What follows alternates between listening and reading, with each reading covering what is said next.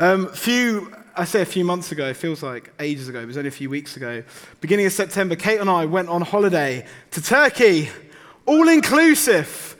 Oh, come on, I grew up on that stuff, man, all inclusive. And one of the things that was all inclusive on this holiday was water skiing.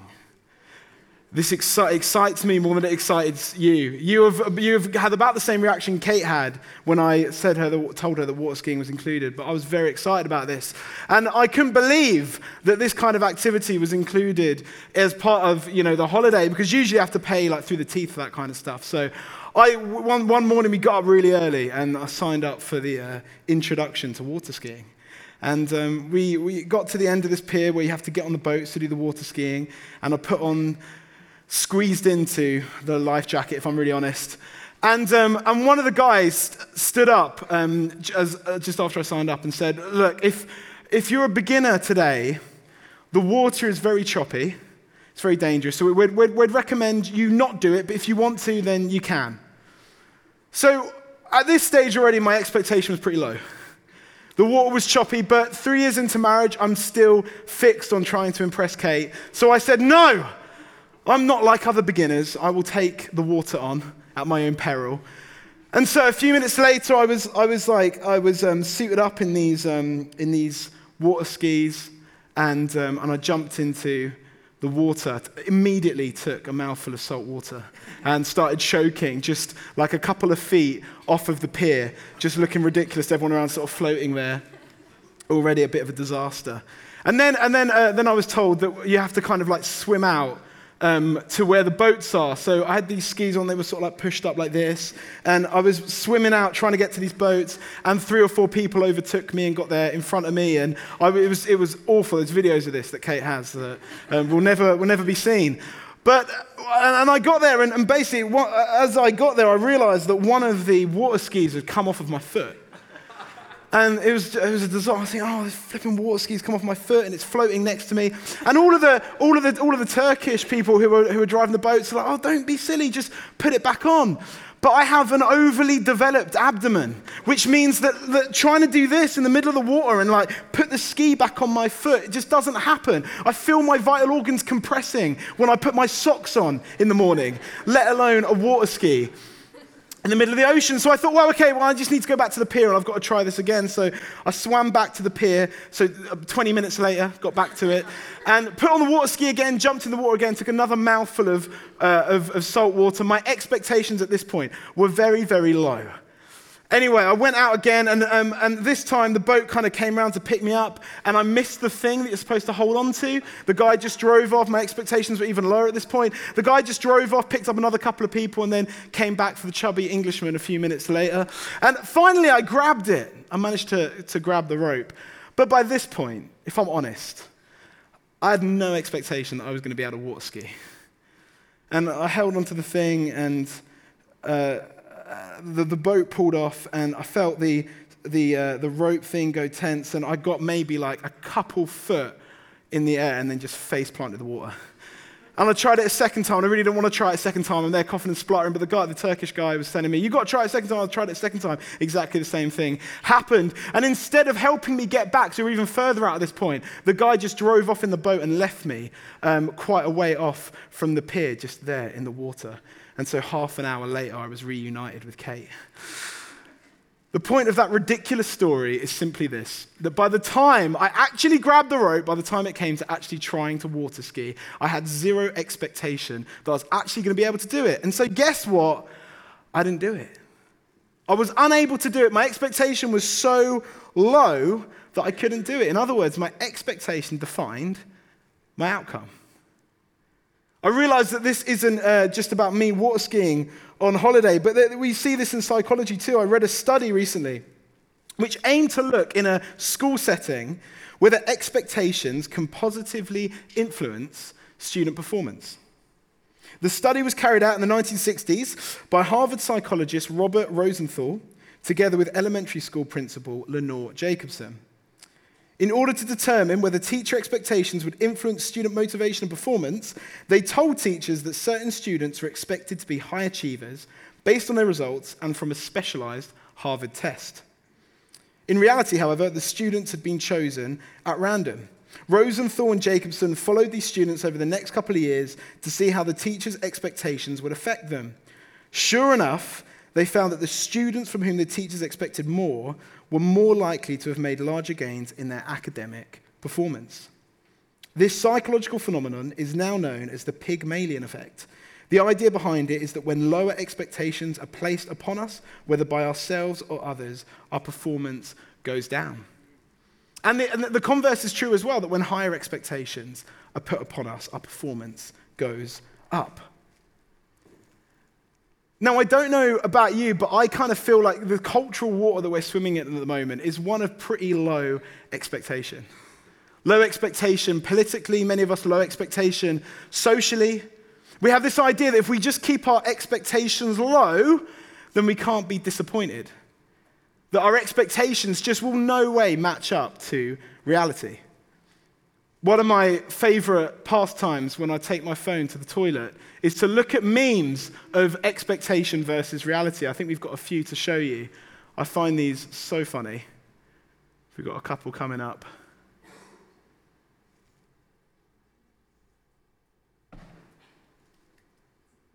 No, we haven't got that. That's okay. So often, we expect that reality won't meet our expectations. I was Googling this as well about expectation leading up to preaching today, and the first 3 articles I got were this. A Telegraph article that said, the key to happiness, low expectations. An article from Psychology Today said, the secret to compassion, low expectations. This one made me laugh. The Guardian's article entitled, The Secret to a Happy Marriage, low expectations. Culturally, we often believe that, oh, here we go. Let's just do this. There we go. Expectation versus reality is a gingerbread house. Some nails there. Great Wall of China, I think. Yeah. That's my favorite one. By far, any baking project I go on is that. So culturally, we often have low expectations. We suppress our expectations because then we can't be disappointed. Maybe you feel like that tonight. Maybe you feel like you have low expectations for your life. Maybe you feel you have low expectations for your friendships, low expectations. Maybe you're asking yourself what your aspirations are. But the truth is that often this kind of cultural viewpoint completely dismisses the idea that our expectations are active. That often what we expect defines what we see. As the Pygmalion effect says, that when we expect good things, often it's more likely that those things will happen. When we expect bad things of our life, we don't see them. And as Christians, we are called to be expectant. To be people of high expectation, the highest expectation.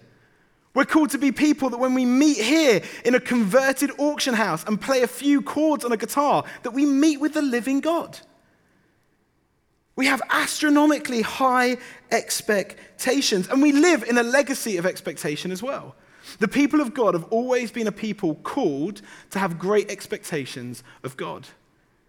You know, the people of Israel were called to expect that God would rescue them, would deliver them when they were enslaved in Egypt. They were called to expect that when they had been delivered and were in the wilderness, that God's presence would be in the midst of them and would lead them and guide them. Even when all of Israel was plundered and broken and all the people were sent off into exile, they were called to expect that God would rescue them. Ultimately, that God would send a Messiah to spread their glory as a people and his glory as their God to the ends of the earth. And as Christians, we're joined up in this story as well. We're called to expect that God has spoken fully and finally in the person of Jesus. That God has shown his love fully in the person of Jesus. That God has shown his character fully in the person of Jesus. That God has shown his greatest love fully by the fact that Jesus died on the cross for you and for me and was resurrected again that we might have life. We're called to expect that Jesus pours his Spirit, that God pours his Spirit out on you and me and sends his church to partner with him in seeing his kingdom come and his will be done. We're supposed to be people of great expectation. constant expectation, perpetual expectation. But the problem is we're not. So often we're not. If you're anything like me, you can survive off like an intellectual appetite of God. I know God loves me. I know it's good to worship. I know I'm going to hear a sermon for 20 or 25 minutes tonight. We're bloated on information, but when it comes to expecting that God is actually with us, that we are God's plan A, his church for reaching this city, for reaching the people around us, our expectation often is nil. This is the problem. And I honestly believe tonight that if we can grasp this simple idea that we are called to be an expectant people, to expect every moment of every day that God is with us, wants to speak to us, wants to work through us, our city will be a different place this time next week.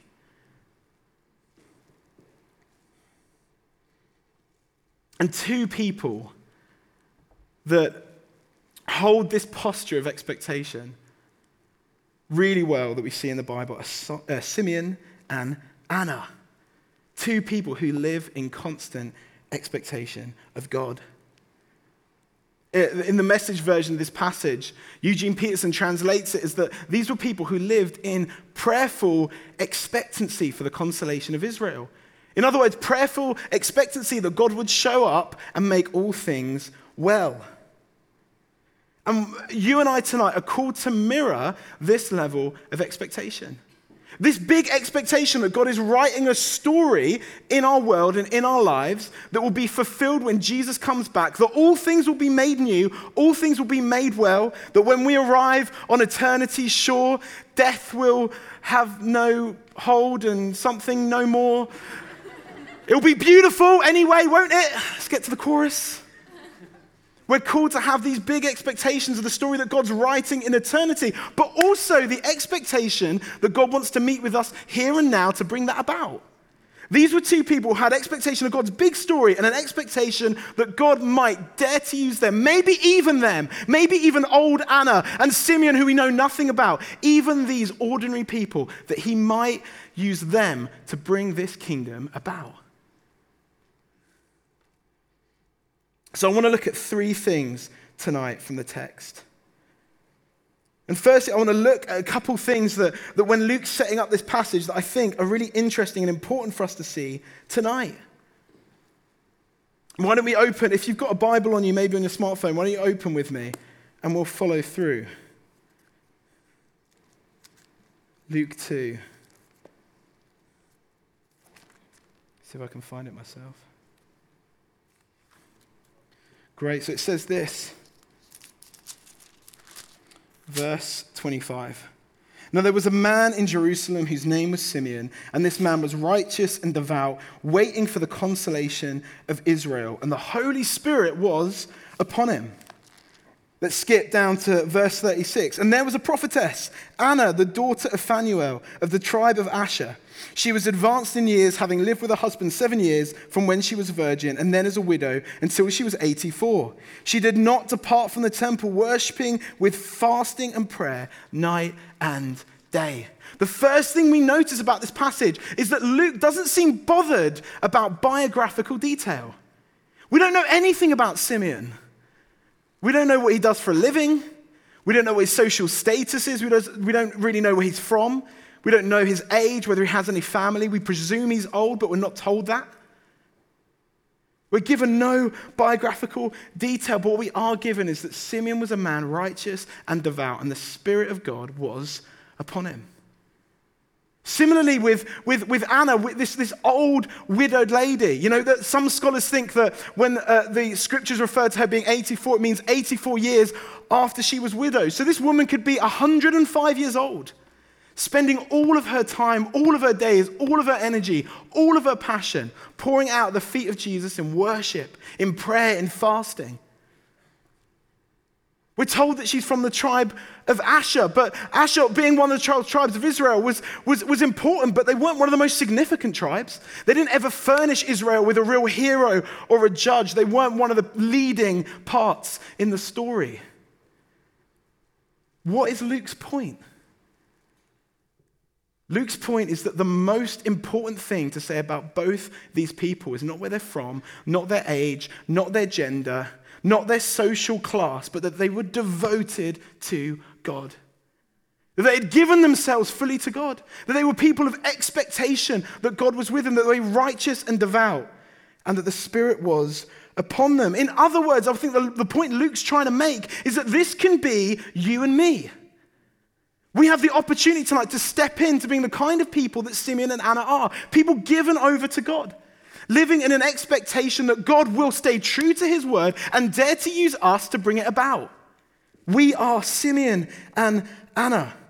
The other point I want to make tonight is that Johnny's sermon last week, looking at a posture of seeking, in these passages, we don't see any divide between seeking God passionately, seeking his presence, his glory, and expecting him to move. You know, so often we get this wrong. We think that either we have to stay and hide in the prayer room or we're just out seeking the action on the streets. It's complete nonsense. When we seek God for who he is, when we seek his presence, when we are hungry for his glory and to see his face above everything else, we can't help but join in with what he's doing. And he is moving. It's often said that many of the great saints in Christian history just wanted a life alone with God. Amen. That they were people who were just so hungry for God that really what they sought was just to be in solitude and just to be in a hermitage and to pray and to be with God. But it's often said that as these saints were moving towards solitude, they found that Jesus was running the other way towards the city. So many of these saints that turned down titles and positions later realized that those same titles and positions enabled them to join in with the movement of God. The point is this: we cannot expect to seek God's presence without expecting his movement. We cannot seek God's presence without expecting his movement. So the first expectation I think we see in this passage from verse 25. Have a sip of my drink.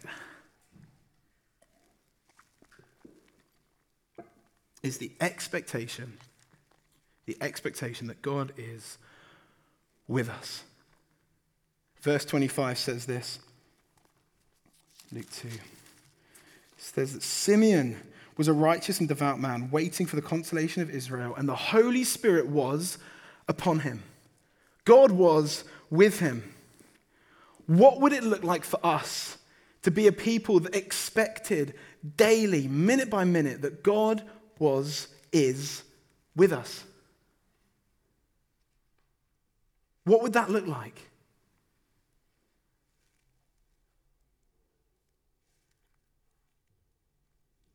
I think it would mean that we saw every place in our lives as a place of God's presence. We saw every place in our lives as a place where God was hungry to speak to us, to transform us, to work through us. That every place was fresh ground for God to do what he does. I love the Kim Walker-Smith lyric. I heard it years ago. She's an American songwriter. And she's got this lyric that says, "I don't want to talk about you like you're not in the room." God, I don't want to talk about you like you're not in the room because you're here. Because I live with expectation that you are with me. You know, God challenged me recently. He said, "George, do you talk to me as much as you talk about me? Do you talk to me as much as you have interesting or maybe not so interesting theological conversations about me? Do you talk to me as much as you talk about Christian culture and the church down the road? I don't want to talk about you, God, like you're not in the room. I want to recognize your presence with me." I think it means we would bring more of ourselves to God, because if we're aware that God is actually with us and we expect him to be with us, then we know that he's with us when we're feeling it. We know that he's with us when we're lower than low or on a bad ebb. He knows that we know that he's with us when we're swearing and frustrated. We know that he's with us when we're partying. I think it would mean that we give ourselves to God in a new way. We give more of ourselves to God, more fully, more honestly. I think expecting that God is with us means that we stop trying to prove ourselves. We stop trying to care so much about what other people think. Anna, this 84-year-old woman who maybe had been widowed for all of those 84 years, gave all her time to worshiping God and to praying. There must have been people, right, that thought that she was just some old crazy eccentric. Like, what is she doing? Worshiping? She's worshiping more than the religious leaders. Oh, she's a bit pious. She's a bit overly zealous, isn't she, Anna? She's a bit intense. Should we invite her over for dinner? Should we ask her to get out a little bit more? So, that'd be great. I'm actually praying now. I'd love to come for dinner, but I'm actually fasting now. Because I have such an expectation that God is with me. That ultimately I love you, but his opinion matters more to me than yours does. The only person I've got to prove myself to, and even God I don't need to prove myself to, but the only person that I need to seek affirmation from is Jesus, and he's already given it fully.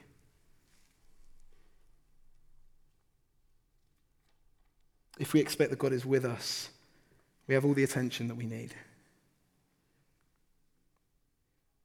If we live with the expectation that God is with us, I think we also see other people properly. If I'm living with the expectation that, Lord, God, you're with me right now, even as I'm speaking now, that I can't help but look at this other person through your eyes, or at least ask to see this person through your eyes. I want to see this person properly. And it's the same expectation that led Anna and Simeon to see Jesus properly. Not just as another baby in the temple, but as the Messiah. As the one whom God has sent to make all things right. I think we see people properly, even the people that annoy us. When we recognize God's presence with us, we look at them and I see you as someone that Christ has died for. I see you as someone who God has given everything for. I want to see you properly. I want to see you through the eyes of love, through compassion. Rowan Williams says that the most beautiful thing about community is that we come together expecting God to be there and we see one another properly.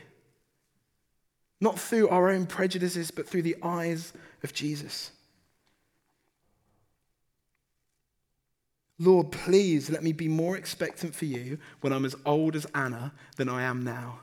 Let me be at my most expectant when I'm 105, if I get that. Doubtful with this diet at the moment, but it could happen. Let me be more expectant for you. The second expectation, God speaks to us. Again, verse 25. It says, Simeon was a man righteous and devout. The Spirit was upon him, and the Spirit had revealed to him that he would not die before he saw the Christ, God's Messiah. The Spirit revealed to him. Our second expectation is the expectation that God wants to speak to us. What would it look like if we actually believed every day that God wanted to speak to us?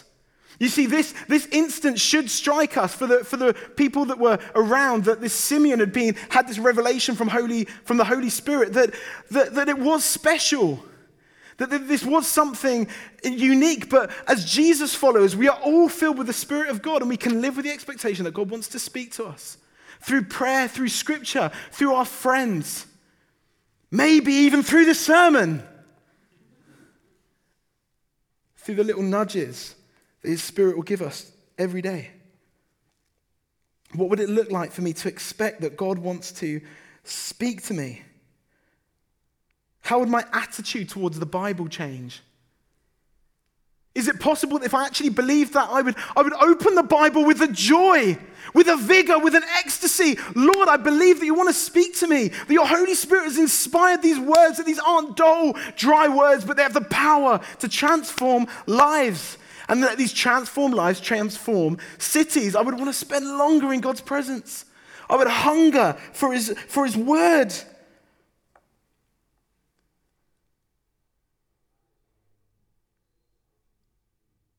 So often our expectation defines our outcome. You know, recently, if you've been in here, you might have heard me, I've begun feeling the Lord give me sometimes some weird and wonderful words to share, words of knowledge we call them, which is when God maybe gives one of us, one of his people, a detail, an insight into someone's life that they couldn't have known any other way, simply so that person would know that God loves them, he knows them, and that he wants to meet with them. I've stood up here and talked about peeled tomatoes, Great Western trains, smashed Kilner jars, Mario Brothers on GameCube. Crazy stuff. And you know what? God's used it. But these things don't pop into my head. I'm not sat at the front. I don't get a vision of the angel Gabriel coming down and passing me a scroll, and here are the weird things to say this week at Sunday evening.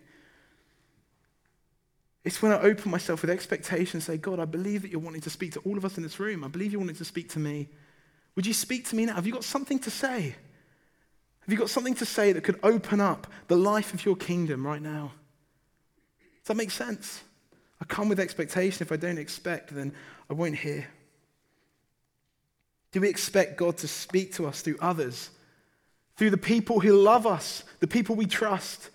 Do we hold our friendships with the kind of posture that I expect that God is going to use you to speak to me? I expect that there are going to be things that God speaks to you, to me through you, that I'm not going to be able to receive any other way. Do we hold our friendships like that? And the third expectation I want to look at is the expectation that God works through us. The expectation that God works through us. It says that the Spirit moved Simeon to go to the temple. The Spirit moves Simeon to go to the temple, and there he meets Mary and Joseph, and he sees Jesus for who he is, and the Spirit moves him in that moment to prophesy this incredible prophecy. You know, often some scholars think that Anna and Simeon are the first people in the whole Bible to recognize Jesus as the Messiah. Some even believe before Mary, but Mary still at this point was Messiah, but I haven't got all the pieces together. Simeon was moved by the Spirit and had an expectation, lived in expectation that God might move through him. What would it look like for us to believe that God wants to move through us? What would that look like?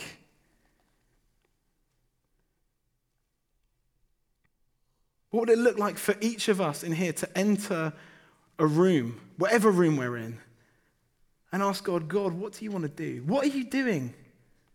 How can I partner with you? How can I be a part of what you're doing here? What would it look like to walk into a cafe and when we're on our own, not to default to just playing something on our phone or pretending that we're texting like people are texting us all the time, and we know we're not. We're just lining up YouTubes for later on. What would it look like for us to walk to work or to commute without headphones, just to say, God, what are you doing? What do you want to say? What do you want to do in this place? How might you want to move through me? Expecting, and I really want you to hear this, expecting that you are God's plan A for him meeting with the people that you spend your life around. I'm going to say that again. Expecting that you are God's plan A for him meeting with the people that you spend your life around. That you are Jesus' hands and feet. The great stories aren't just for the preachers or hidden away in Christian books. That the great stories are just ordinary people with an extraordinary expectation that God could use them. That God could move through them. They don't have to have the right words. They don't have to feel holy. They don't even have to be having a good day. They just have to be expectant. As a Christian, I'm filled with your Spirit, and Lord, I expect that as part of your church, you might use me. You want to use me to reach people for you. What would it look like if we believed that God wanted to work through our prayers? How would I pray differently? Well, how would I pray if I actually believed that my prayers made a difference?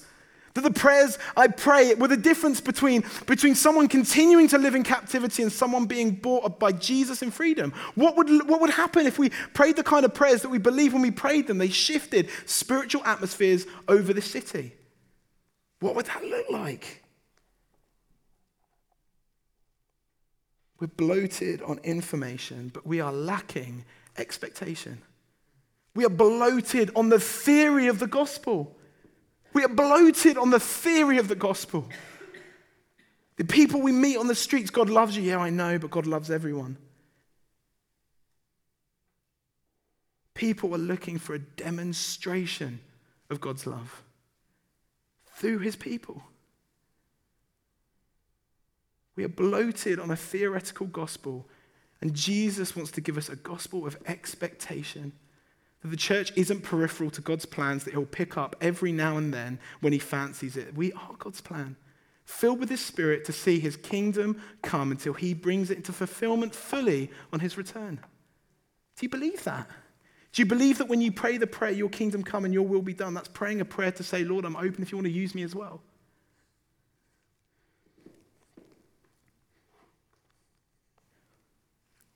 I'm going to finish with a monologue in case I've lost you somewhere between the 15 and 20 minute mark. And then we're going to take communion together. You okay?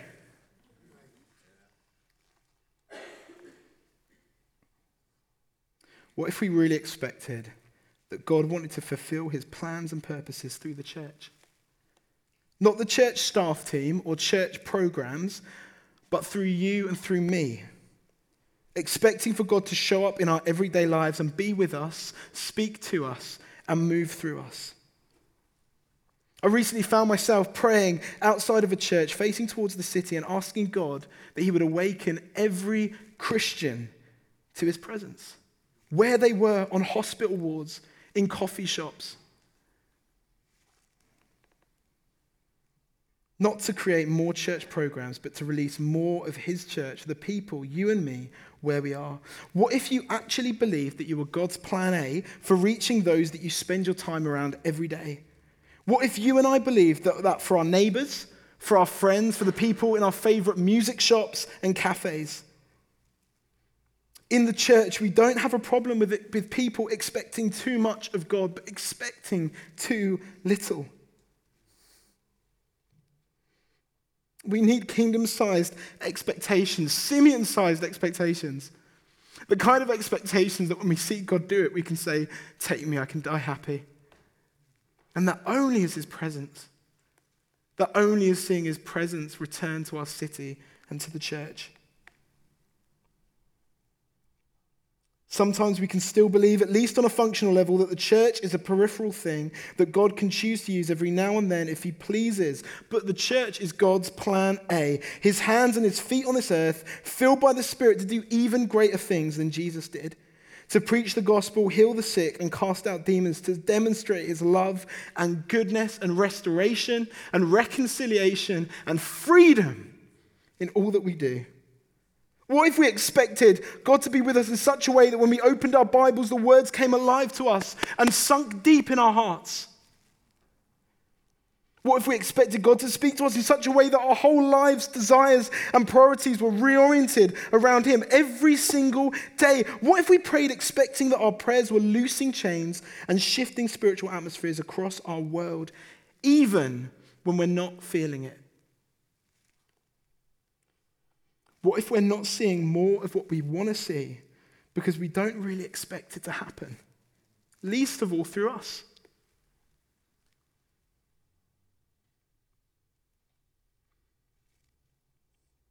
Expectation is active. The more we expect that God is with us, the more we will recognize him to be. The more we expect that God is wanting to speak to us, the more we will notice him and hear him speaking. The more we expect him to work through us, the more we will see him work powerfully through us. The expectations we live with define the lives that we live out. If each of us could grasp this by his Holy Spirit tonight as we come to communion, as we share bread and wine, I believe Nottingham could be a different place by this time next week. I actually believe that. I actually believe that. If all of us, every one of us in this room grasped that, expected God's kingdom to break in where we were this time tomorrow, if all of us expected that, I believe this city would be different. Amen.